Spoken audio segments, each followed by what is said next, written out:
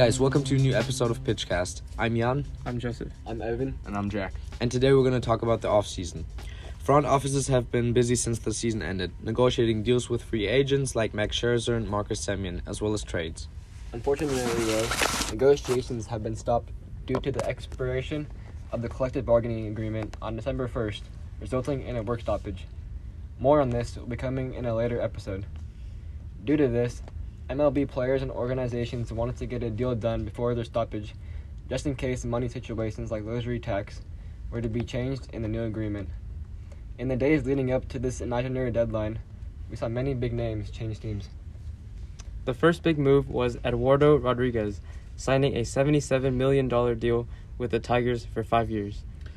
The next big move was Noah Syndergaard signing a one-year contract with the Angels worth $21 million. What are your guys' opinions on these two moves? I think Rodriguez is going to be a good pickup, as he isn't in his prime anymore, but he'll still get as many wins as they need him to. And on Syndergaard, I don't think that it's a good move, as just a one-year deal isn't going to help them at all. They have to build around Trout and Ohtani, as they're going to need them for the longevity of the team, because they had no Trout last season, and they completely lost. Yeah, I totally agree. Both are a step in the right direction for both teams. You have the Tigers, who are in a rebuild sort of right now, but they have the money they can spend on guys like Eduardo Rodriguez and maybe like Correa or something later. And then Syndergaard, it's a step in the right direction for the Angels, who have struggled with pitching lately, so it's good for them to get a pretty solid pitcher. And as we're staying on the topic of pitchers, the pitching market has continued to stay hot, as Justin Verlander returned to the Astros for 1 year and a $25 million deal, hoping for one last push before he could call it a career. So for Verlander, he's still good enough to where he can easily win the Cy Young, he can easily make the All-Star team, and he can easily lead the Astros again to the World Series, as him signing just a 1 year, $25 million contract is simple, easy. He doesn't need the money. He's doing it for pure fun. So the first of a few moves for the San Francisco Giants came when they re-signed Anthony Desclafani. To a 3-year, $36 million contract.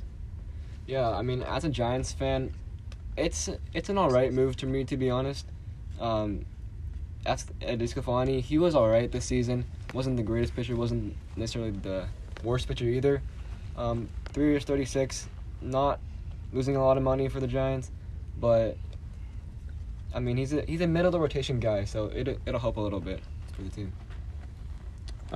To be honest, I don't really think that this is a good move. For 3 years and $36 million, they probably could have made Verlander or Syndergaard a better deal, and then just had a year where they have him, and then try and convince them to come back for the same amount each year, as Desclafani is pretty average, as they need above average in this market.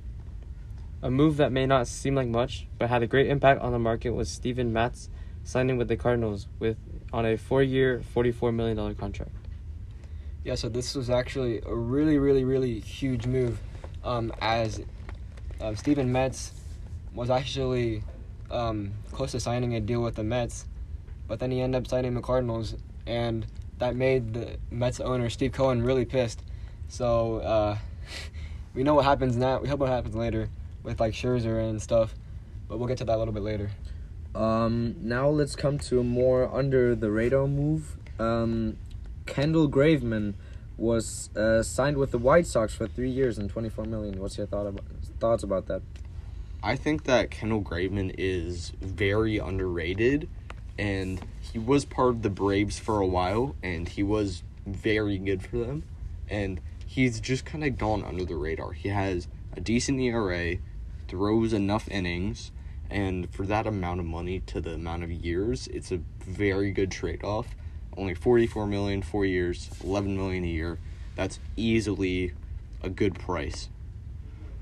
Yeah, and you also have that really strong bullpen already, so just adding Kendall Graveman is going to make that bullpen even stronger than it was.